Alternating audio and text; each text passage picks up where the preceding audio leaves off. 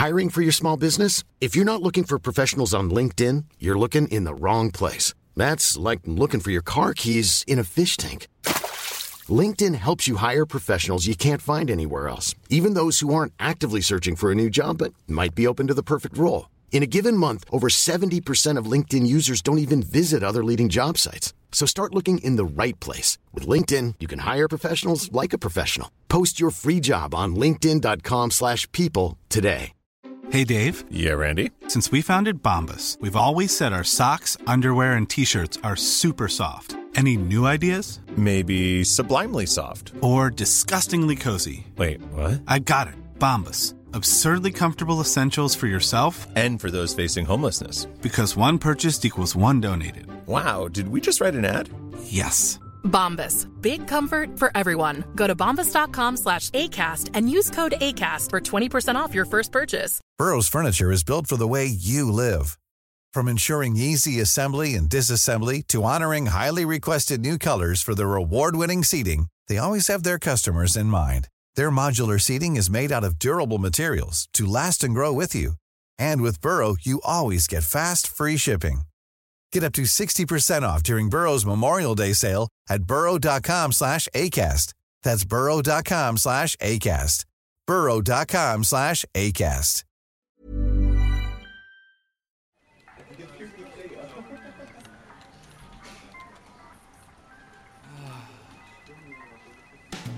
Hello mga immortal! This is the Underpaid Podcast wherein we talk about work-related topics, office politics, how to deal with your kupal bosses, how to deal with your horrible office mates, at kahit ano basta lahat tungkol sa opisina. Of course, with your host, Stanley Chi. Welcome to the Underpaid Podcast. I'm your host, Stanley Chi, with Makoy Pare. Hi guys! Papi Lex. Hello. Kumusta ang linggo ninyong dalawa? Ikaw ang kakamustahin ko. Bakit? Medyo mainit ba yung pakiramdam mo? Alam nyo kasi... May sipon ka ba? Wala, bakit? Kasi 7 days pa lang mula nung... Kasi nung huli tayong... Magmula nung huli tayong nagkita, 7 days pa lang yun. 14 days yung incubation period niya. NCOV negative ako mga hayop kayo. Hindi porke Chinese ganun eh. Hindi kasi sinisigurado lang namin kasi... Una, wala nga akong bayad dito. Tapos hahawaan mo pa ako ng sakit. Wala. Negative ako. Hindi ako nagpupuntang... Hindi ako taga-Wuhan, taga-Ungpin lang ako. Okay? Papi Lex kayo Pupunta ako ng kung saan-saan. Chine-check yung temperature ko. Okay naman. Didikit sa akin kasi. Yan. Tsaka wala ka sa color coding ng kulay ng damit. Usapan itim. Wala mo kayo sinabi sa akin. Naka-black naman ako. Alam, may floral na pattern. Teka. Kayo kumusta yung mga finances ninyo? Nakapag-ipon ba kayo? Ano yun? Medyo hirap nga ako ngayon. Actually kakausapin niya kita, hiram nga sana. Babali nga sana kami ngayon. O hindi lahat ng incheck mayaman ha.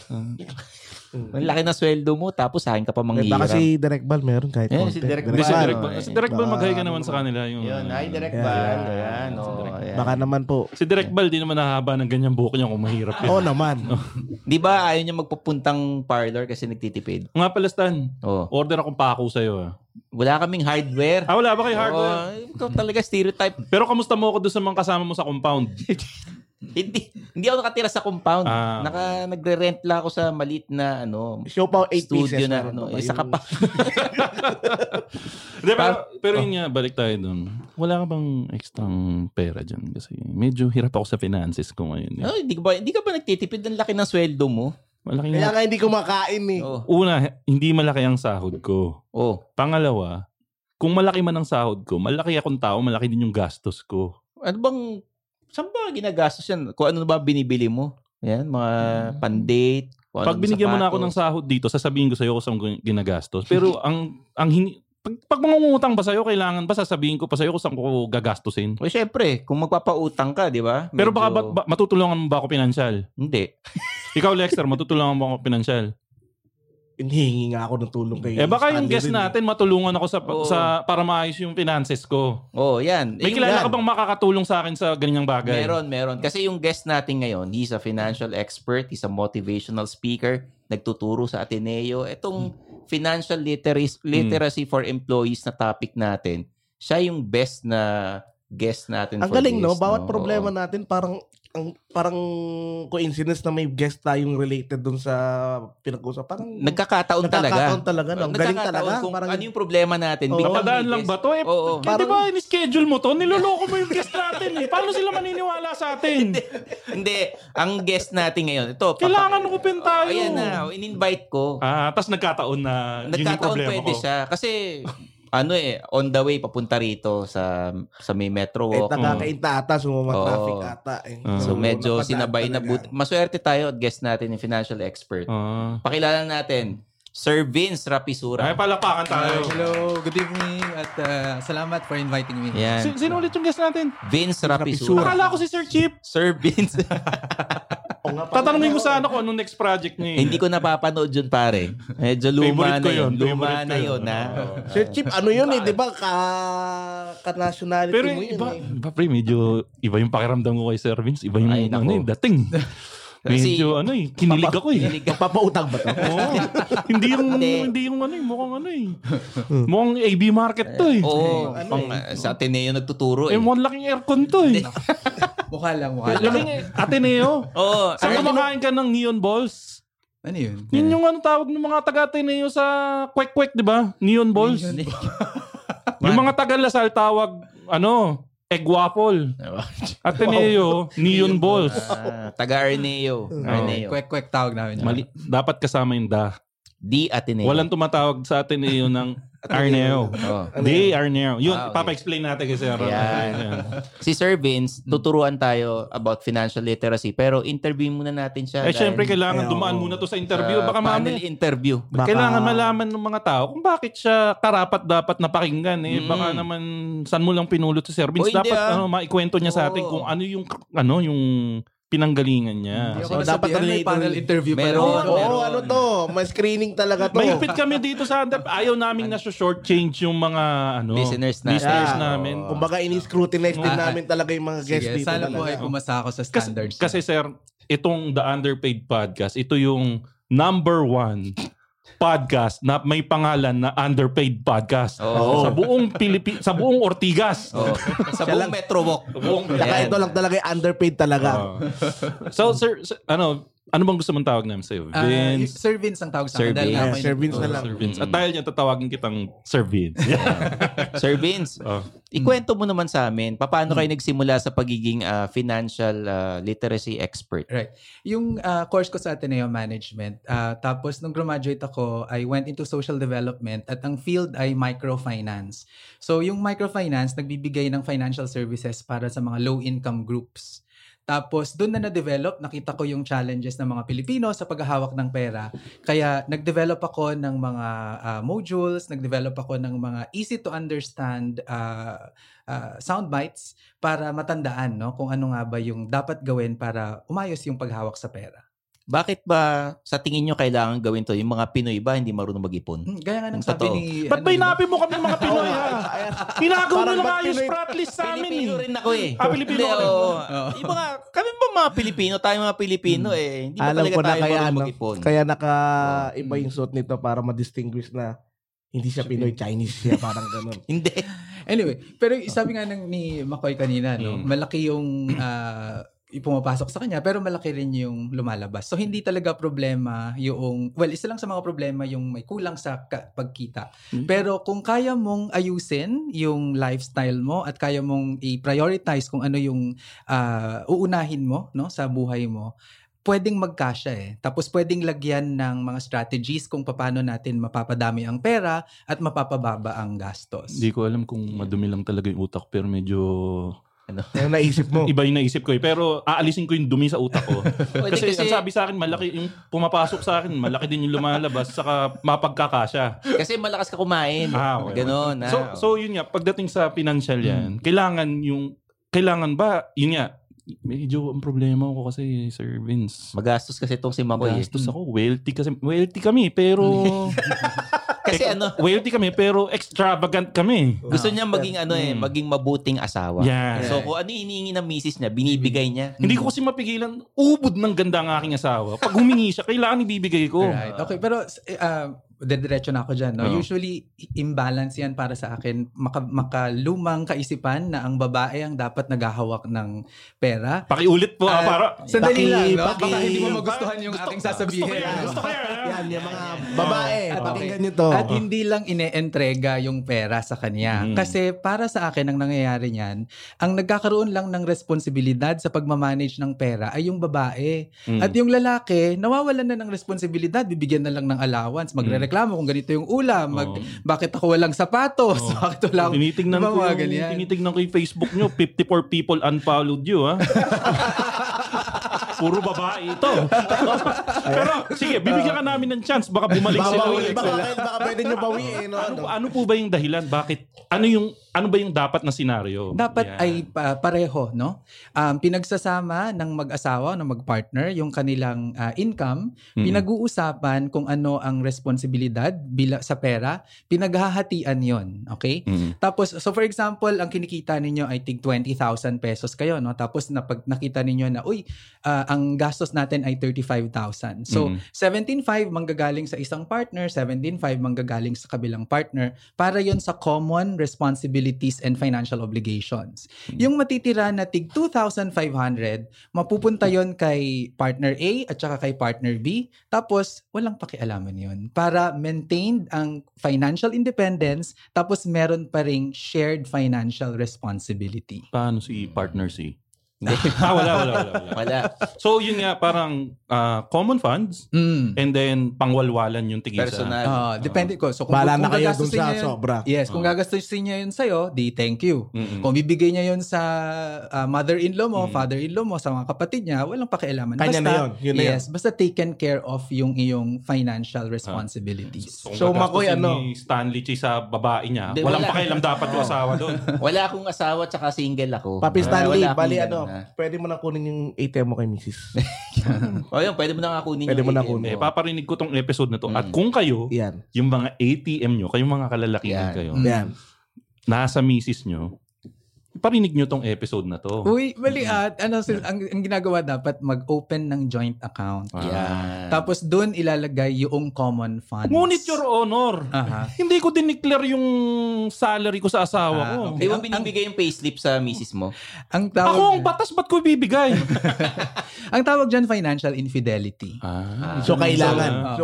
Mo i-open. Kailangan hindi ka lang tapat sa pag-ibig, hindi ka lang tapat sa kung relasyon ninyo, tapat ka rin sa pera sa kanya. Kasi maraming naghihiwalay dahil sa pera. Ngunit, Your Honor, yan na naman. Gusto kong, I would like to raise object. I would like to object, Your Honor. Paano naman yung mga undeclared assets ko na may pumasok na bonus? Kailangan ko ba i-declare yun? Lahat, no? Kailangan open kayo sa pera kung sa pag-uusapan ay yung partner. Kasi nung pumasok kayong dalawang dyan, hindi lang pag-uusapan nyo naman yan kung ano yung arrangement at whatever works for you, yun yung susundin. Pero sa akin, sa nakikita ko sa mga mag-asawa, magka-partner na humahawak ng pera, this is what works. Bakit sa tingin nyo nagkakagawian ng mga Pilipino na yung babae may hawak ng pera?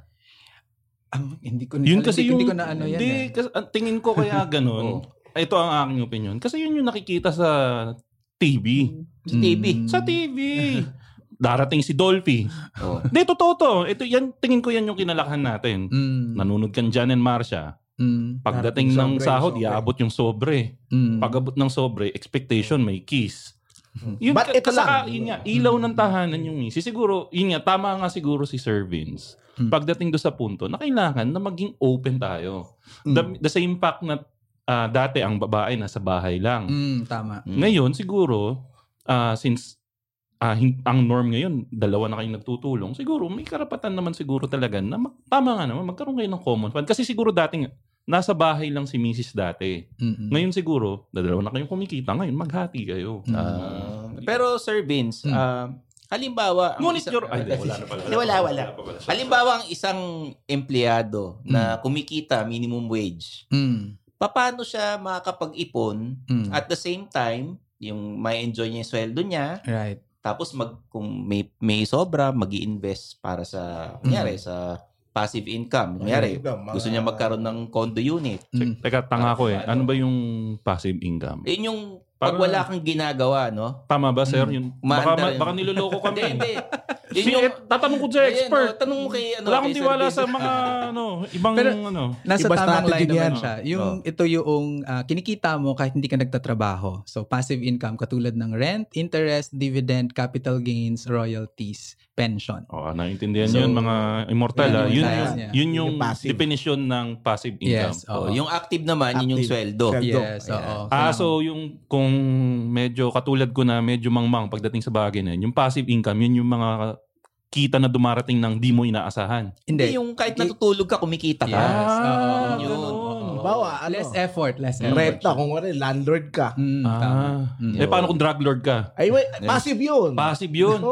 Kung ikaw yung nandun sa taas. Oh. Pero kung ikaw yung nagtutulak, active. So yun ang magandang analogy dito, no? Ayan na. Kung gagamitin natin ang lohika ng pagdating sa droga, kung ikaw yung drug lord at ikaw yung nasa itaas ng grupo na ito, passive income yun. Kasi habang tumitira ka ng shabu, kumikita ka. Tumadaming pera mo. Pwede bang wag natin pag-usapan yan? Kasi pag nahuli tayo... Teka, may police. Pag nahuli tayo, kayo, pagpapiansahin kayo eh. Ako hindi. Kasi kayong yung lahi mo yung nagdadala ng pero papi, nung tinanong ko yun, naging 116 yung viewers. Galing Dumami. Itong kita mo to si Kenneth. Nagsabi lang akong droga. Kenneth de la Paz, nagsabi lang akong droga, nanginig eh. Tapos yun yan, yung drugs naman, si Pablo Sumagi, pa-shoutout na, puta. Shoutout. Teka. Balik tayo sa ano. Balik natin sa financial literacy. Halimbawa nga, Sir Vince, may minimum wage. Magkano ba minimum wage ngayon? Nasa 500. 512. 512 sa Manila. Magkano yung per month? Napanood ko sa Tulpo yan eh. Nagmura siya eh. Mga nasa 12,000. 12,000 a month. Halimbawa, you have 12,000 a month. Paano mo pagkakasyahin yun? Right. Okay. Meron akong budgeting rule. No? Pero babalikan ko lang yung sinasabi mo kanina na may enjoy ko to, bibili akong kondo, lagay natin sila sa realistic na. Sige. Hindi yan kasya. So sa minimum wage natin, ang sinasabi ko nga ay kadalasan sa pamilya ng 5, nandito ka sa Metro Manila, ikaw lang yung breadwinner, mahirap yan. Okay? Kaya kailangan more than one ang breadwinner natin sa pamilya kung ikaw ay minimum wage earner. Okay. Pero kung minimum wage earner ka, ipagpalagay natin na maliit lang pamilya, no? Ang budgeting rule ay ito. So 5, 15, 20, 60 budgeting rule. So ang 5% niyan ng monthly income mo, ina-allot mo yan for insurance. Kasi kailangan natin ng protection, no, para sa emergencies, para sa accidents, para sa mga kung anumang disaster na pwede nating ma-experience. Yung 15% naman, yan ay para sa savings. Okay. So 15% ng kinikita mo, dapat itabi mo agad yan para sa savings. Itong 20% na to, yung 5, 15, 20, ito yung kadalasang nakakalimutan ng mga Pinoy. No? Kasi hindi tayo naturuan sa school kung paano mag-invest. Ang tinuro sa atin ay mag-aral kang mabuti para ikaw ay magkaroon ng trabaho. Pero active income yung napoproduce nun. Amen. So dito sa 20%, ang sinasabi ko, habang maaga pa, habang bata pa, isimulan ng mag-invest. So 20% of your income ang ita-target mo na pang-investment. So balik tayo, Sir. 5% insurance. Health yan o ano? Lahat na yun. General na yun. Kaya, sa ano ba to? Sa yung binigay mo ng figures, sir, sa ano ba yan? Sa anong amount ng sahod yan? Or kahit anong sa amount. 12,000. So, tsatsagain na maghanap ng insurance na pasok sa 5% ng 12,000. 10 is for 15. 15 is for savings. Hindi mo gagalawin yun. Okay. And tapos then yung 20% ay para sa investments. Okay. Tapos So, yung 60% na balance, yan yung pagkakasyahin mo for your daily needs para sa mga pangangailangan. Okay. So, mabigat siya kung minimum wage. Kasi sa 12,000, nasa ano lang yan, nasa 7,200 lang. Pero sir, yung sa investments, di ba? Saan yung pinakamagandang mag-invest? Okay. Kasi kunyari, minimum wage earner ka. Right. Ano yung pwede mong i-invest na? Ang lagi ang tinatanong sa akin, no? At ang sabi sa akin, ano ba yung magandang investment? At ang lagi kong sinasabi, sandali lang kuha ko ng aking bolang kristal. Kasi incomplete yung tanong. Hindi nasasagot ng maayos na financial advisor or financial advocate kung ano ang magandang investment kung hindi natin alam yung purpose. Kasi kailangan nagmamatch yun eh. So ang tanong ay, for what purpose yung investment na yan? Bakit ka mag-i-invest? Kasi iba-iba tayo ng purpose, iba-ibang klaseng investment products or financial products yung pwedeng maibigay sa'yo. Para yung doktor, sabi mo sa doktor ay, Doc, gamutin mo ako. Hindi mo sinabi kung ano yung nararamdaman mo, walang lab test, walang hindi ka niya magagamot. Kailangan sabihin mo ano yung purpose para masabi natin ano yung tamang financial product. Okay, kunyari ang purpose niya is makaahon sa kahirapan. Okay. Okay. So para sa akin, kung investment ay para makaahon sa kahirapan, unang-una, pwede yan na ilagay mo muna sa safe na investment katulad ng Pag-ibig MP2. Ito ay 100% guaranteed ng government, 5 years ang term niya at tax-free. Ano po yun? Ulitin ko lang Pag-ibig MP2. So, modified Pag-ibig Savings 2. Okay? So, ang minimum lang na pag-open dyan ay 500 pesos. Ano yan, so, sir? Parang kaya. bangko ba yan? Hindi, para sa Pag-ibig program natin. Ibukod yan sa kinakaltas sa atin na Yes. Pag-ibig. So, ano yung paraan para ma-avail yan? Okay, so P1 ang tawag dun sa kinakaltas automatic, Okay, which is P1. 100 pesos sa'yo, 100 pesos sa employer. Okay. Okay?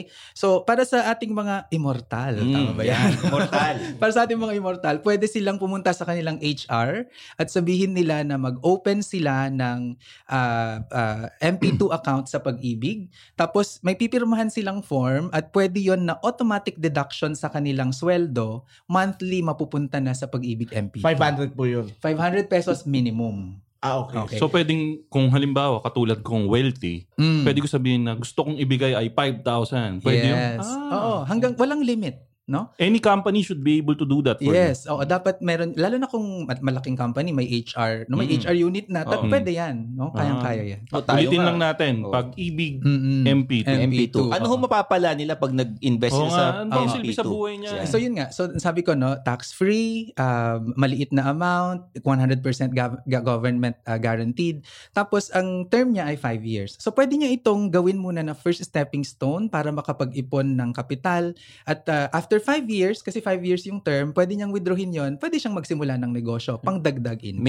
May interest. May dividend, no, ang binibigay. Ang dividend niya in the past 4 years ay 7 to 8% per annum. Pasensya na ulit, Sir Vince. Isa akong mangmang pagdating dyan eh.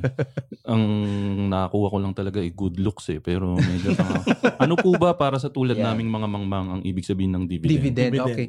Ang dividend ay profit share. Ito yung kabahagi ng kinita ng buong organisasyon, dinistribute nila sa mga nag-contribute ng capital. Ang tawag doon sa kita ninyo ay dividend. So kung halimbawa si Pag-ibig ito ay ininvest kung saan-saan at kumita yon. Yes. Halimbawa lang, ininvest niya sa bahay. Kasi usually yan siya. Sa bahay. At halimbawa ay kumita ang Pag-ibig ng 1 million pesos. Right. At 10 kayo na kumuha ng Pag-ibig MP2. Tigwa 100,000. Yeah. Depende sa So amount na kasama nilagay. dapat sa iyong dasal na kumita si Pag-ibig. Yes. At in the past naman, hindi naman nalugi si Pag-ibig. Kasama ba yun doon sa mga, tama si Pag-ibig yung nagpapa-housing, no? Yes. So yung mga pa-housing ni Pag-ibig, kasama yun doon sa pinagagastusan ng MP2. So may, di ba may salary loan din sa Pag-ibig, ganyan. Ito yung pondo na ginagamit ng Pag-ibig para sa housing at para doon. Ano man yung kitain niya doon, at the end of the year, paghahati-hatian nating lahat members. So yearly siya nadidivide. Yes. Pero yun nga, after 5 years mo siya pwedeng i-withdraw.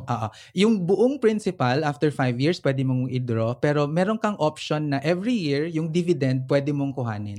Pero ako, I suggest, I-roll mo. I-compound mo siya, idagdag mo siya doon sa account mo. So halimbawa ako nag-MP2 ako ay Pag-ibig ng para madali, 100 pesos. Ay, hindi. Minimum. 1,000 pesos 1,000 na lang para mas madaling computin. Or pahirapan kita. 565.75. 1,000 na. Sige. Kunwari, Pag-ibig MP2 ako ng 1,000 pesos. And then, natapos sa isang taon, kumita siya ng certain amount. Niroll ko siya. Ibig sabihin, the 1,000 principal, and then yung kita niya, yun yung iinteresan ng panibago sa susunod. So, palaki ng palaki. Compounding ang tawag doon. Yun pala ang ibig sabihin ng compounding. Kalimbawa, nagpa-contest tayo, yung premyo natin, payong, walang nanalo. Next sa susunod na contest, 2 payong pwede mo parang manalunan. di ba yung sa Tong Eats, yung gitnaan? Di ba, kunwari black pair, gano'n, di ba? Kung hindi nakuha, dadagdagan. Parang gano'n yun. So yun. halimbawa, bukod sa MP2 ng Ano pa? pag-ibig, ano pa yung pwede naming pagkakitaan para makaahon kami sa kahirapan? Okay. So yung usual, dahil nga ako ay social development worker, ang pinupush ko talaga ay tinatawag na social investment. So hindi ako doon sa mga traditional investments katulad ng mga stock market, UITF, mutual funds. Kasi sa prinsipyo ko, ang kumikita dyan, mga tycoons na hindi nila kailangan ng pera natin. Yung mga kagaya ni Makoy, yan. Ayun. So ang pinupush ko ay mga social investments. At saan ito nakukuha?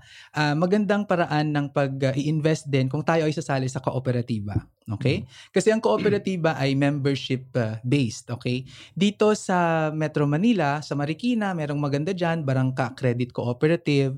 Sa Novaliches Development Cooperative. Dito sa Quezon City, mayroong may Natco. Quezon City Credit Cooperative? Wala. Ano yun, sir? Napeki ako dun. So nakita ko, mayroong Natco at saka mayroong Natco Employees Co-op at saka mayroong Nueva Segovia Consortium of Cooperatives. So magaganda itong mga kooperatiba na ito. Pwede tayong mag-save sa kanila at yung makukuha natin na savings, unlike sa bangko, sa savings sa cooperative ay tax-free. Tapos mas mataas sila magbigay ng interest. Tapos pwede ka rin magbigay ng share capital. Yung share capital na yon ay mag-earn din ng dividend sa iyo. So, pero warning lang ha, katulad din ng sa stock market at sa corporations, kapag ikaw nag-invest sa mga ito, may risk yan. Kaya dapat pipiliin mo yung mga matatatag na kooperatiba.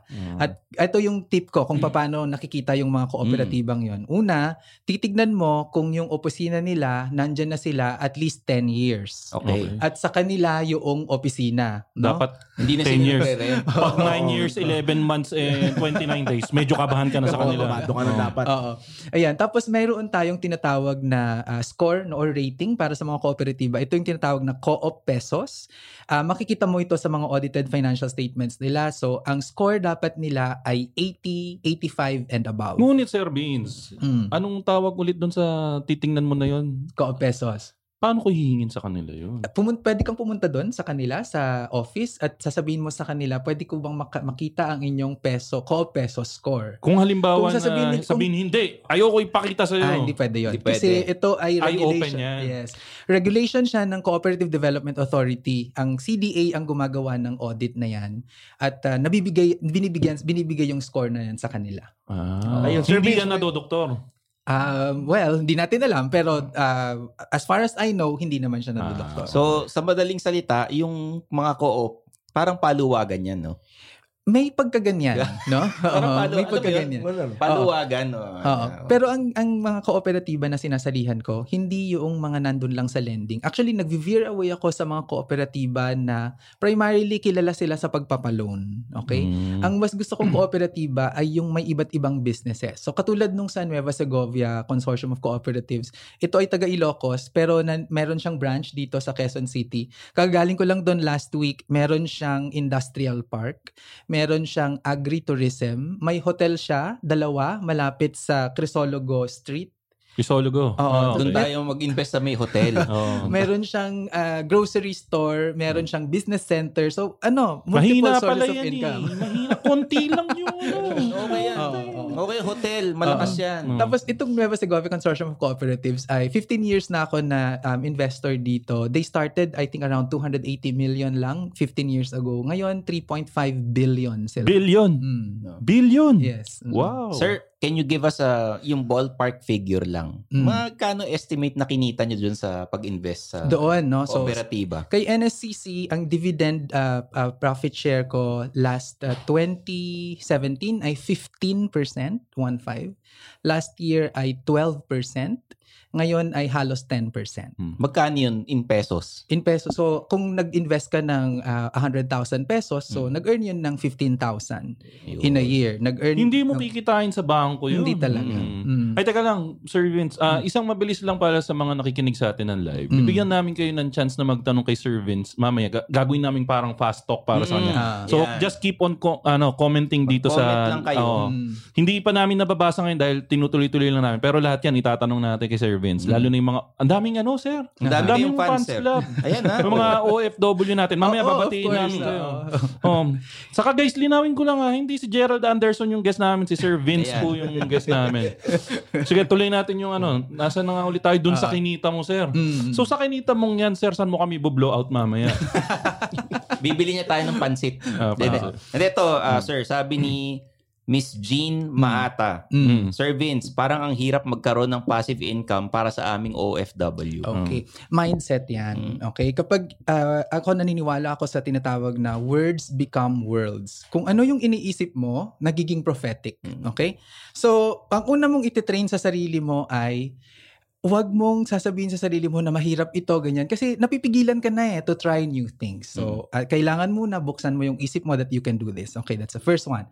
Second, ang mga OFWs, malaki yung kinikita niyan It's a matter of prioritizing. So, meron nga akong example. Ito ay domestic worker sa Milan. Actually, kahapon, kasama ko rin yung kaibigan ko. Taga Dubai naman siya. Concierge siya sa Dubai. In a span of 12 years, nakaipon siya ng kaniyang nakabili siya ng lote at nakapagpatayo siya ng 12-door apartment at mayroon na siyang passive income ngayon, nandito na siya sa Pilipinas. So lalagyan mo ng plano, ipaprioritize mo. I'm Sandra, and I'm just the professional your small business was looking for. But you didn't hire me because you didn't use LinkedIn Jobs. LinkedIn has professionals you can't find anywhere else, including those who aren't actively looking for a new job, but might be open to the perfect role, like me. In a given month, over 70% of LinkedIn users don't visit other leading job sites. So if you're not looking on LinkedIn, you'll miss out on great candidates like Sandra. Start hiring professionals like a professional. Post your free job on linkedin.com/people today. Burrow is a furniture company known for timeless design and thoughtful construction, and free shipping, and that extends to their outdoor collection. Their outdoor furniture is built to withstand the elements, featuring rust-proof stainless steel hardware, weather-ready teak, and quick-dry foam cushions. For Memorial Day, get 15% off your Burrow purchase at burrow.com/acast, and up to 25% off outdoor. That's up to 25% off outdoor furniture at burrow.com/acast. Since 2013, Bombas has donated over 100 million socks, underwear, and T-shirts to those facing homelessness. If we counted those on air, this ad would last over 1,157 days. But if we counted the time it takes to make a donation possible, it would take just a few clicks. Because every time you make a purchase, Bombas donates an item to someone who needs it. Go to bombas.com/ACAST and use code ACAST for 20% off your first purchase. That's bombas.com/ACAST, code ACAST. At isa sa mga kailangan na gawin ng mga OFWs ay marunong dapat kayong tumanggi sa mga requests na dumadating sa'yo respectfully and lovingly. Yung mga kamag-anak na, pabili. Nakapagpatayo na siya ng, nakabili na siya ng apartment. 12-door. Oo. Nakapagpatayo siya ng 12-door apartment at sa kanya konti na lang i-invest niya. Bibili na lang siya ng clutch bag saka rollers. Ano na yun? Para pag maniningil siya, kailangan kasi suot ng maniningil yun. Napaka-stereotype ng maniningil ng renta Pero sa alimbawa, napag-usapan na natin yung may passive income, yung active income naman. Bawa, sanay ka mamasukan. Hindi ka marunong mag-invest, hindi ka marunong mag-ipon. Ano yung mapapayo nyo na pinaka dapat nilang gawin? Okay. Saan ba nagsisimula ang passive income? Nagmumula naman yan sa active income. Kasi yung i-invest mo, saan yan manggagaling unang-una? Sa active income. Kaya nga dun sa aking 5-15-20-60 budgeting rule, mayroon talagang nakalaan from your active income for investments. At doon ka magsisimula. So, ang gagawin mo ay as much as you can, lalong-lalo na sa mga bata, habang bata ka pa, when you can earn, save and invest as much as you can. So kung kaya mong lumagpas doon sa 20% na investment, 15% na savings, ay gawin mo siya. For example, yung mga nakakakuha ng bonus. Okay? Ang bonus kasi ay hindi naman yan part of your regular income. So ang gawin mo, para sa akin, half nun, i-enjoy mo, half nun, i-invest mo or i-save mo. Pero, Your Honor, yung half nung bonus ko, hindi ko mabibili yung paboritong AirPods saka yung iPhone Max meron pa namang susunod na taon. Diba na Wala na. Lifestyle Wala change na yun. Ibang generation mas mahal na ulit. Hindi naman ako nandito para husgahan ko ano yung kaligayahan nyo, no? Pero ang sa akin lang ay, kung meron kang financial goal, kailangan i-prioritize mo yun. Kasi yung mga bagay na nagte-tempt sa'yo ngayon will make it longer for you to achieve that financial goal. So, ganun siya. Ano hong papayo nyo sa mga empleyadong gastador? Yung halimbawa, sweldo, walwal ngayon, pulubi later, mga ganyan, di ba? Ito, very practical siya. So, ang gagawin mo, kung meron kang core na employment, yaan yung gagawin mong source ng iyong budgeting, no? Kung gusto mong magwalwal, wala naman problema dyan, no? Kumita ka ng iba. Mag-sideline. Mag-sideline ka. Rumakit, at yun yung gawin mo na pang walwal. Pero ito talaga yung ito yung rule ko. To be very strict about it at para mas mabilis kang makapunta sa iyong retirement, no? Ako, I am 41 now, pero I retired financially when I was 31. Wow. Kaya pwede akong pumunta dito kahit walang bayad. So, bakit ako, sir? Hindi pa ako nakarating doon pero pumupunta ako dito ng walang bayad. 31 years old, financially retired na siya. Oo, unang-una is you have to decide on the lifestyle na gusto mo. At ako, ang lifestyle na gusto ko, simple lang, hindi yung magastos. So, mas mababang amount, mas madaling makuha. Tapos, ang rule, yung passive income, yan ay pangbili ng wants. Yung active income, pambili ng needs. So, kung isang bagay ay kaya mong, hindi mo kayang mawala, no? Ikamamatay mo kung wala yan, it's a need. Need yan, active income yung gagamitin mo. Halimbawa, yung mga pambayad sa rent ng bahay, pagkain, kuryente, medisina, tubig. Yes, oo. Pero yung wants mo, dapat ay mag-ipon ka muna ng pera, ilalagay mo sa investment, yung investment, magkakaroon ng passive income, yung tubong passive income, yun yung pambili ng wants. Yan, yung mga wants, yung mga luho, kagaya ng sapatos na gusto mo, Makoy. Yung mga gusto ko yung sapatos, PlayStation, bibigay diba? Paano kung naman, kung kunwari ang isip ng isang tao, parang, sige, gagalawin ko muna yung active income ko, total, parating na yung passive. Madidelay. No? Madidelay yung timeline mo. Kasi every time na nababawasan yung active income, ay nawawalan ng time para mag-produce ng passive income that will earn you money. Pero hindi ako naniniwala dito kay Sir Vince. Bakit na naman? Sinabi niya kanina, 41 lang siya. Sino maniniwala kung 41 si Sir Vince? Bata eh. Mukhang 12. Mukhang 50. Meron ba kayong skin regimen? Nagpapaderma ba kayo? Ay, para maiba lang tayo ng konti. Ibang konti. Ano ba? Moisturizer at saka derma. At hindi ko to sinasabi parate pero sasabihin ko ngayon na mukha naman kayong candid. Nagbo-botox ako. Okay. Nainggit siya. Yung botox. Kala ko botox yung puwet lang yun. Botox. Hindi. Miski sa kilikili nilalagay yun. Yung botox kasama yun sa sa luho. Yes. Kasama na yun sa luho. Wala ko. Ang ginamit niyang pang-botox yung passive income. Mukhang man. Yung kinita niya sa kooperatiba, yun yung pang-botox. Hindi, pero diyan ako kampi ngayon kay Sir Vince. Kasi isa rin akong advocate ng moisturizer. Akala ko ng botox. Hindi. Ito, since nandun na tayo sa usapan, it's never, as much as early as possible, mag-moisturize ka. Paano kung oily yung mukha mo? Mag-moisturize ka. Skincare is essential. Meron pang oily skin. Okay. Pag darating ka sa punto ng buhay mo na pagsisisihan mo, hindi mo inagahan yung pag-moisturize. Hindi pag-moisturize, yung skin routine mo. Akala ko. Bakit naman mangyayari pag hindi ka nag-moisturizer? Tatandaan mo, pag pangit ka na, iisipin mo yung panahon na pogi ka pa kahit konti at hindi mo pinigilan yung pagpangit mo. May safeguard bang may moisturizer na? Ewan ko, pero yan, Dre. Pero balik tayo. Kasi, Marami nagtatanong sa atin, ha? Ayan. But ito lang. Pagpapatunay lang na totoo itong pinagsasabi ni Sir Vince bukod sa edad niya, di pa rin ako naniniwala. Sige. Itong si Mercedita Bernas Abubo. Yan. Sir Vince. Sobrang nagpapasalamat po ako sa dahil sa pakikinig ng inyong mga advice tungkol sa pag-i-invest natuto kong mag-invest sa MP1 at MP2 at Co-op po. Di ba? Ayan. So, ibig sabihin, may katotohanan. May proof na. Congrats, Mercedita. Pagpatuloy mo yan. Isa pang sinabi ni Mercedita, ubod ng gwapo ni Sir Makoy. Wala naman sinabi. Ano sinabi niyo? Ano pa? Kayo? Ito, nakalagay dito, sabi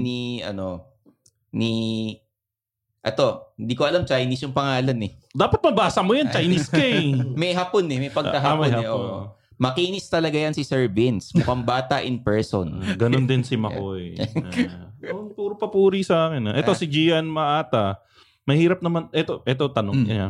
Mahirap naman po yata tumanggi kung sakali na sasabihin na wala nang makain o mapuputulan ng kuryente o tubig, etc. Lalo na kung immediate family yung nagsasabi sa'yo. Maganda yung tanong na yan, no? Kasi meron akong rule dyan, no? Meron tayong tinatawag na financial responsibilities natin at mayroong financial help. Okay? At yung financial responsibility natin, talagang kahit anong mangyari, dapat ay bibigyan natin yan ng funding, no? Kumbaga, dahil responsibilidad natin sila. At itong mga responsibilidad natin ay ang ating mga anak, at ang ating mga anak at ang ating mga magulang kung hindi na nila kayang kumita ng sarili nila. Okay? Yan yung ating financial responsibility. Ang tawag dyan ay ating mga compulsory heirs. Anything outside of that ay financial help. Okay? Ang financial help ay hindi mo yan sila responsibilidad. Pero tutulong ka lang financially kapag ikaw ay financially stable. So, ang analogy ko dyan, kapag ikaw hindi marunong lumangoy, hindi ka sasagip sa taong nalulunod. Okay? So, doon sa, paano mo malalaman kung ikaw ay financially stable? Okay, so ito yung tatlong parameters para makita natin kung ikaw ay financially stable. Unang-una, ikaw ay may emergency savings equivalent to 9 months of your expenses. So, kung 10,000 ka, kailangan meron kang 90,000. Emergency savings liquid sa bangko. Yan pa lang, 90% na ng mga Pilipino disqualified na. Okay. Kasama ako doon sa 90%. Kasama ako ron eh. Yun. So, pag may humingi sa'yo ng tulong, ang sasabihin mo, ay, sir, hindi pa ako financially stable. Kailangan ko munang tulungan yung sarili ko para makatulong sa'yo. Kala ko sasabihin mo, che. Pero sir, yung, di ba, kailangan may financially stable ka, no? Paano naman yung mga taong, siyempre, retired na, yung mga nag-iipon for their memorial plan, yung pagka may nagkasakit sila, saan nila ilalagay yun? Sa health insurance, yung savings na yun? Kala ko ilalagay nila sa home for the aged. Huwag naman ganun. Iba yung tanong mo, sige. Kapag retired ka na, at ang emergency savings mo dapat talaga liquid. Kung ngayon ka pa lang magsa-start para sa health insurance mo, medyo late na dahil mahal na yung premium, no? So dapat talaga inumpisahan mo yan nung bata ka pa. Fresh grad, mga ganun, no? But if you can help it, yes, of course, you can get, if you can afford it, pwede kang bumili ng health insurance at your retirement age, no? May mga maganda naman na mga produkto dyan ngayon. Pero ang sa akin, ipaprioritize mo na meron kang liquid fund para meron kang mabubunot kaagad-agad, no, para gastusin. Kapag sa health insurance mo kasi ibinuhos yan lahat, mahal yung premium, at kapag nagkasakit ka, sa edad na yan, baka marami ka ng mga pre-existing conditions at saka mga exclusions. Mas mahal na ang insurance mo, no? At hindi ka i-cover. May pre-existing ka na eh. Pre-existing condition ka na. So sayang lang yung i-cover lang niya ay yung wala ka pa. Okay? Na-experience ko na yan before, yung pre-existing na yan. Galit na galit ako dyan dati. Ganun. So talagang dapat nga, kung kaya mong hindi ma-declare or ma-lampasan. Kailangan healthy ka. Para... And I think this is where the good governance comes in, no? Kasi malaking bahagi ng pag-aalaga sa kalusugan natin ay responsibilidad ng gobyerno. Kung pupunta tayo sa Australia, sa Europe, no, napakaganda ng kanilang healthcare system. Ibaksak ang gobyernong ito. Ay, hindi naman. Hindi naman. Tulungan natin ang gobyerno. Kahit sino pa ang nakaupo, di ba? Tama. Yan. So yan yung ina-advocate namin. Kaya maganda na meron tayong universal healthcare law. It's a baby steps yan patungo sa magandang healthcare services para sa ating mga Pilipino. Ito Sir Vince, ito tingin ko pinaka-importanting tanong dito. Ay nako, sabi ni galing kay Joet, no? Tanong mo na, yung tanong ni Joet, Lex, Papi Lex. Sir Vince, may love life ka na road ba? Oo. Meron akong partner, talagang sinagot ko. Oo, meron akong partner, si Edwin. Hello, Edwin. Kamusta ka? At mag-18 years na kami. Wow, 18! Wow. Ayan, nasagot ko ba? Interesado ba siya? Interesado So Joet, pasensya ka na. Pasensya ka na, wala na. Ayan, Glenn, nasagot na yung about insurance, ha? Ayan, meron pang tanong si Angel Gracie. Magkano po dapat i-save for emergency fund? Ayan, so 9 times of your monthly expenses. Tuloy ko lang yung tatlo. Paano ka financially stable? So, emergency savings. Tapos, pangalawa doon ay dapat mayroon kang passive income.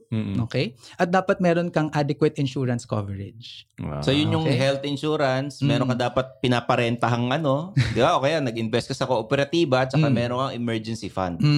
So, yun. Meron kang passive income tapos meron kang insurance, no? At kung ikaw ay, ito yung misconception parate, inisip nila lahat ng tao kailangan ng life insurance. Hindi yan. So, ikaw, sabi mo kanina, single ka, wala ka namang dependents. Wala. Kung walang dependent, hindi kailangan ng life insurance. Ang kailangan nating lahat ay health insurance. So, si McCoy, may dependents. Meron yan. Wala pa. Asawa mo. Asawa ba considered as dependent? Katuwang mo yun sa responsibilidad. So, ano ba ang mga considered as dependents? Yung dependents mo, sa akin ang tinitignan ko lang dyan ay yung mga anak. Okay. At ang mga magulang mo pag hindi na sila capable at ang mga siguro special na kapatid mo or ganyan na kailangan talaga ng support dahil hindi nila kayang suportahan yung sarili nila. At pwede silang i-declare. Yes. So, yun nga. So, ulitin natin yung mga nakakatandang kapamilya. Tapos magulang dapat. Mga magulang na hindi na kayang mag-fend. Mga retired na, ganyan. Mga 90 plus. Tapos may kamag-anak ka na special. Yan. Diba? Tapos, ano pa? Mga anak below 21 years old. Anak below 21 diba usually naman automatic talaga pag kunwari single ka, ang nilalagay mong dependent mo, automatic mo parents mo. Yes. Ganun pala yun. Pwede ba i-declare yung aso na dependent yun? Hindi. Yung aso mo i-declare, napaka-ingay nun Ubod ng sungit, ubod ng suplado. May aso kasi ako maliit, chihuahua. Masungit kasi yun. Manang-mana sa'yo. Ba't yung aso mo? Parang galit lagi. Hindi naman galit lagi yun. Parang 30 minutes na kaming magkasama sa kwarto. Galit pa rin siya. Ganun talagang pag masamang tao kaharap niya. Baka kumakain ka ng doggy. Ganun yun. Hindi. Mahilig naman ako sa aso Ito, kamustahin natin si Joey. Kamusta mo kami sa mga camel dyan? Sa Jeddah, Kingdom of Saudi Arabia. Huwag ka mag-aahit ha. Baka madala ka sa gitna ng desierto. Ito. Sabi ni Haina Roy Elcano. Akala ko Chinese si Haina Apelido niya ko. Is it enough na may SSS at PhilHealth ka lang? Ayun. Hindi. Napakalinaw talaga yan. Hindi. Kasi sa pag-aaral namin, ang SSS, yan ay for retirement, no? Pag retire mo, sa computation namin, at akala ko ako lang yung naka-figure out nito. Tapos nung may partnership kasi ako with SSS. And when I told this to them, sabi ko sa kanila, nung kinompute ko, yung SSS na makukuha pag pension, ikaw ay empleyado, ay nasa 40 to 60% lang ng expenses mo when you retire yung kaya niyang i-cover. At sabi nila, yes, we agree. Yan talaga yung limitation niya. Tapos, so ang kailangan mo doon talaga ay gumawa ka ng investment that will create you passive income that will augment your retirement. So talagang kailangan ng susi sa tagumpay dito is yung passive income. Yes, passive income talaga. So, tapos, anong sabi niya kanina? PhilHealth. Yung PhilHealth ay hindi rin siya enough. Ang maganda ay gumaganda na yung serbisyo ngayon at on average, ang nakikita ko ay nasa 30 to 40% of hospital bills yung nakakarga sa PhilHealth. Totoo yan. Nagagamit ko yan sa aking sa tatay ko. Yung napakalaking tulong ng PhilHealth. Pero kung sa public hospital ka magpunta, malamang mako-cover lahat yan ng PhilHealth. Mabuhay kayo dyan sa mga taga-PhilHealth. Ito may tanong si Jeneline Benito Chapare. Sir Vince, okay lang po bang mag-housing loan sa bank? Ibang papatayo na apartment. Then yung upa sa apartment, yung gagawin pambayad sa housing loan. Okay, so may rules ako dyan. So magandang tanong siya. So pag ikaw ay papasok sa rental property, ano yung kailangan mong tignan para makita mo kung yung kukunin mong property ay maganda or hindi. So una, yung rental income should be higher than the amortization of the loan on the first year. So, unang taon pa lang, dapat mas malaki na yung kinikita mo sa renta kaysa dun sa loan amortization. So, kung ang utang mo, binabayaran mo 20,000 a month, tapos ang renta ay 15,000, hindi siya maganda. Lugi ka. Lugi ka kasi abonado ka ba dun. So, dapat mas mataas. So, yan yung number 1. Positive cash flow. And then number 2, kapag susumahin mo lahat ng rental income, at within 8 years or shorter, dapat mabawi mo yung pinambili mo doon sa property. Okay. Kaya usually, ang mga condominium investment na sinasabi nila na pang rental, sa nakikita ko ngayon ay hindi siya magandang for rental. Kasi usually ang nakikita ko ay 15 to 20 years yung return on investment. Dapat 8 years lang. Okay. At mas malaki yung binabayaran sa bangko kaysa sa rental income, no? Pero may exceptions ngayon, no? And I think, excuse ko, ito yata yung kaisa-isang positive benefit ng POGOs, no? Kasi maraming mga katulad ni Stanley, di ba? Maraming mga Chinese. Sir Vince, medyo singkit din kayo. Merong maraming mga Chinese ngayon na talagang ang taas mag-offer, lalo na pag Makati, Pasay yung pinag-uusapan. So may pockets of properties dito sa Metro Manila na condominiums na okay, pero in general hindi. Yun nga, sangayon ako doon kasi meron yung kapatid ng misis ko na pinaupahan namin sa medyo mataas nga ang bigayan. At ang maganda yung terms nila na nagbabayad ka agad sila on time. So, minsan nga upfront. One year yung binibigay. Ang problema lang nun is for the local consumers. Dahil inflated. Yung mga tao dati sa Pasay na kayang umupa ng ganitong amount na since tumaas nga, hindi na nila kayang. Tama. So, medyo nagkakasiyahan tayo ng kwentuhan. Hindi nabitin tayo. Pero bago natin ituloy itong usapan natin, gusto nating sabihin na yung Podcast Network Asia, may mga iba't ibang podcast din dito na pwede niyong pakinggan. Tulad ng Walwal Sesh, ni Doc Gia season, may Kudazers, may Cool Pals, may Wrestling podcast, at marami pang iba. I-check nyo na lang Podcast Network Asia. Nandoon kasama ng mga underpaid podcast, Machong Chismisan soon. Diba? Yun yung parating. Tsaka yung Boiling Waters na nilalabanan natin yung Boiling Waters. Hindi natin nilalabanan. Wala namang silang laban sa Nagaan yun neck to neck yung laban ng underpaid tsaka ng Boiling Waters di ba? Try nyo pakinggan yung Boiling Waters na yan. Yan, Eavesdrop nila Delamar, yan. Magaganda lahat yan. Basta, mga walang pangalan, Delamar Arias, sino ba yan? Unknown. Galing Podcast Network Asia, siguradong maganda yung content, mag-e-enjoy kayo, nasa traffic, nag-gym kayo, nasa opisina, yan. Pagkatapos ng underpaid podcast, tsaka nyo pakinggan yung iba. Hindi. Kung hindi, pakinggan nyo yung iba. Pero pakinggan nyo yung Podcast Network Asia, tapos on nyo yung Spotify nyo, play nyo lang sa background. Habang naliligo, habang nagluluto. Kita nyo naman dito sa underpaid, hindi lang tayo nag-e-enjoy, natututo pa kayo pagka nakikinig kayo nito. Biro mo, si Sir Vince Rapisora pa ang guest natin ngayon for financial literacy. Sir, anong mapapayo nyo sa mga empleyado, mga immortal? Yan, yung mga tipong normal lang na Monday to Friday nag-o-opisina. Yung mga YOLO, mga para sa kanila, long weekend, magwalwal tayo, Friday ngayon, tayo. So, 3 bagay, no? Para sa panglaban sa YOLO, ang sinasabi ko ay YAGO, you also grow old. Tapos, pangalawa, kailangan ikaw ay magplano. No? Yan ay ang gagawin mo para ikaw ay mapaghandaan mo. Yun huwag mag-apura kasi kapag nag-aapura sa pag-ano ng pera, no, tayo ay nadadapa at napupunta sa mga scam. Ang message ko diyan parate ay ang pinakamabilis na paraan ng pagyaman ay kung magdadahan-dahan. Yan. Tapos, ang financial literacy ngayon, ang financial education ay isang life skill na dapat nating matutunan at dapat nating aralin, no? Kaya ang tagline ko actually sa show ko ay ang pagyaman na pag-aaralan. So, wag natin siyang ipagsasantabi, wag natin siyang i-delay, bigyan natin siya ng oras para mas madali nating makuha yung ating mga pangarap sa buhay. Ayun. So maraming salamat, Sir Vince. Thank you for guesting sa Underpaid. Bilis naman na. So nga, nabitin tayo, sir. You want to promote your social media accounts? Yeah, oo. So meron akong YouTube channel. Vince Rapisura po yung aking YouTube channel at ang aking title ng show doon ay #usapangpera. Tinatry ko po na every other day nagre-release ng mga videos on that pero napapagod na ako. So mukhang kailangan ko ng production crew, no? Kailangan. Ayun. And then meron din akong Facebook page, Vince Rapisura, at ang nakakaaliw sa aking Facebook page, meron po tayong chatbot doon.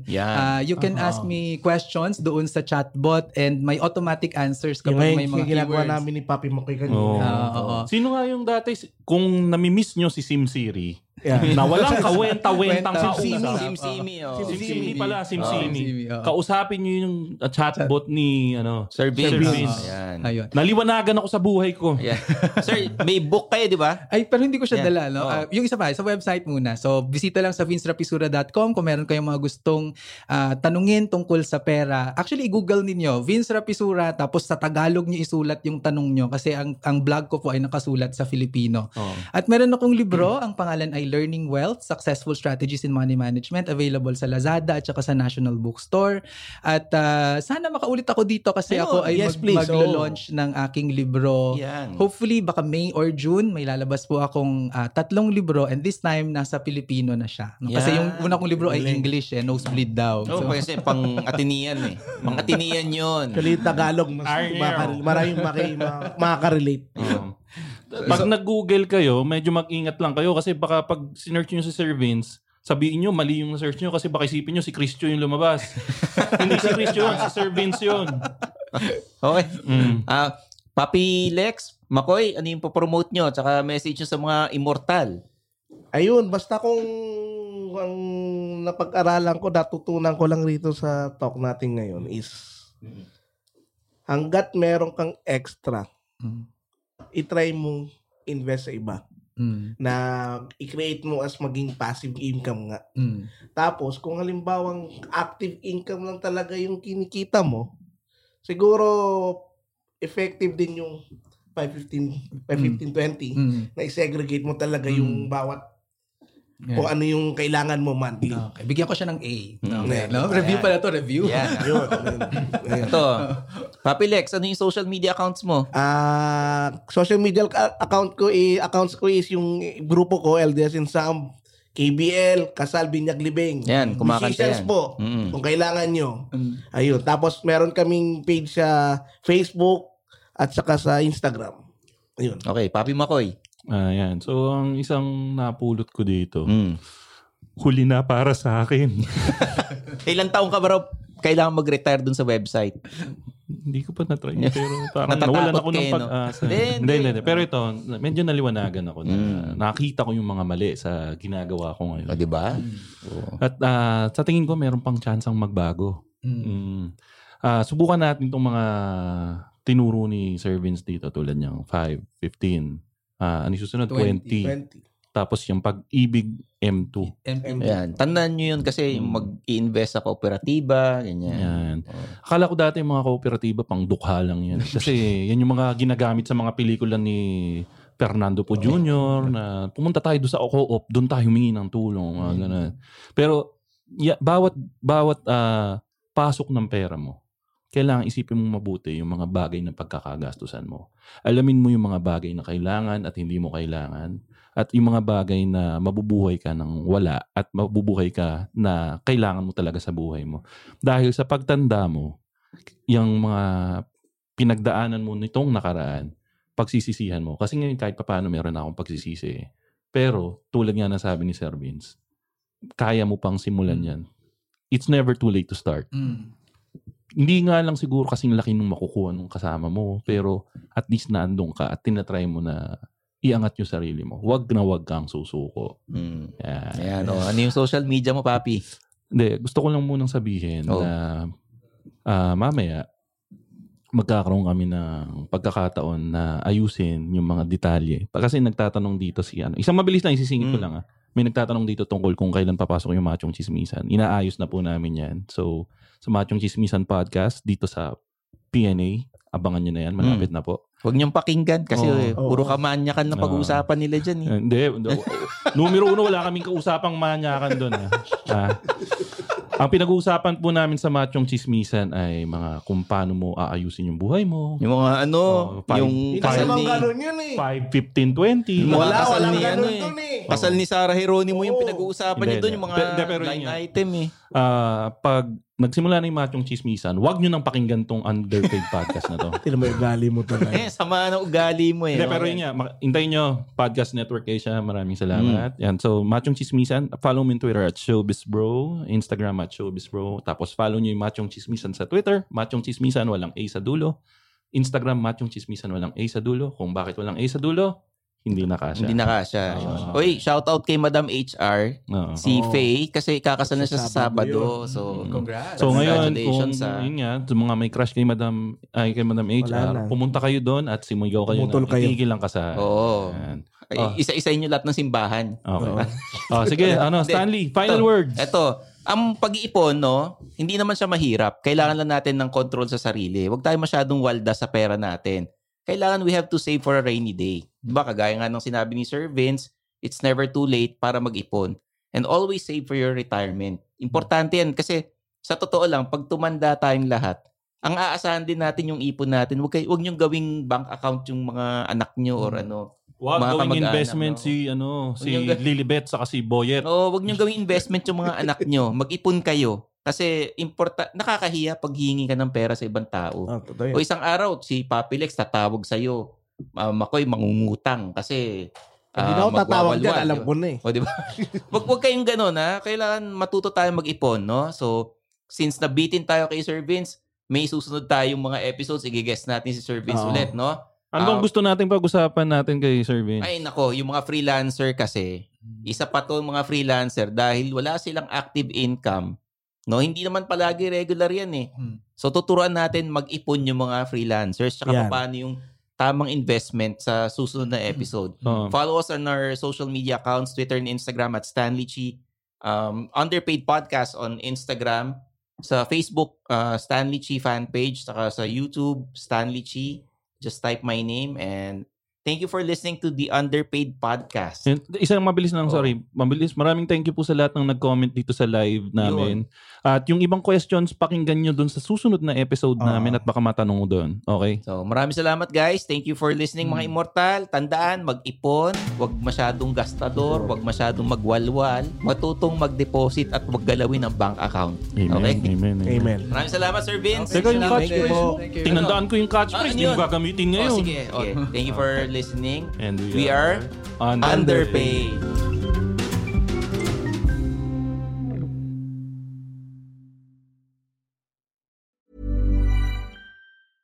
Even when we're on a budget, we still deserve nice things. Quince is a place to scoop up stunning high-end goods for 50 to 80% less than similar brands. They have buttery soft cashmere sweaters starting at $50, luxurious Italian leather bags, and so much more. Plus, Quince only works with factories that use safe, ethical, and responsible manufacturing. Get the high-end goods you'll love without the high price tag with Quince. Go to quince.com/style for free shipping and 365-day returns.